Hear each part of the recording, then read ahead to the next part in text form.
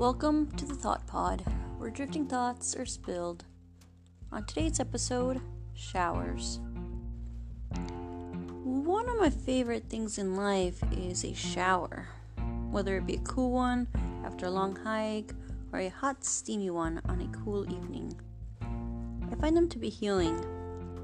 My therapist once told me that showers or baths have been proven to boost your mood.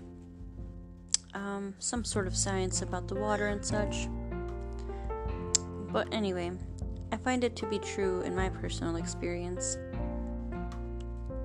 I wonder if maybe that's why sometimes we cry in the shower when our spirits are low, or why we feel so relaxed afterwards.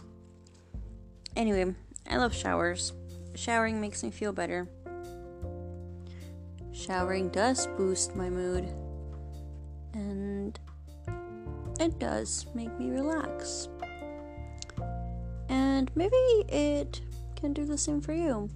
So if you're having a somewhat sad day or just not feeling your best, maybe go take a shower or a bath, whichever you prefer. Go dunk yourself in a body of water and come out feeling refreshed, with your soul nourished and you ready to take on today.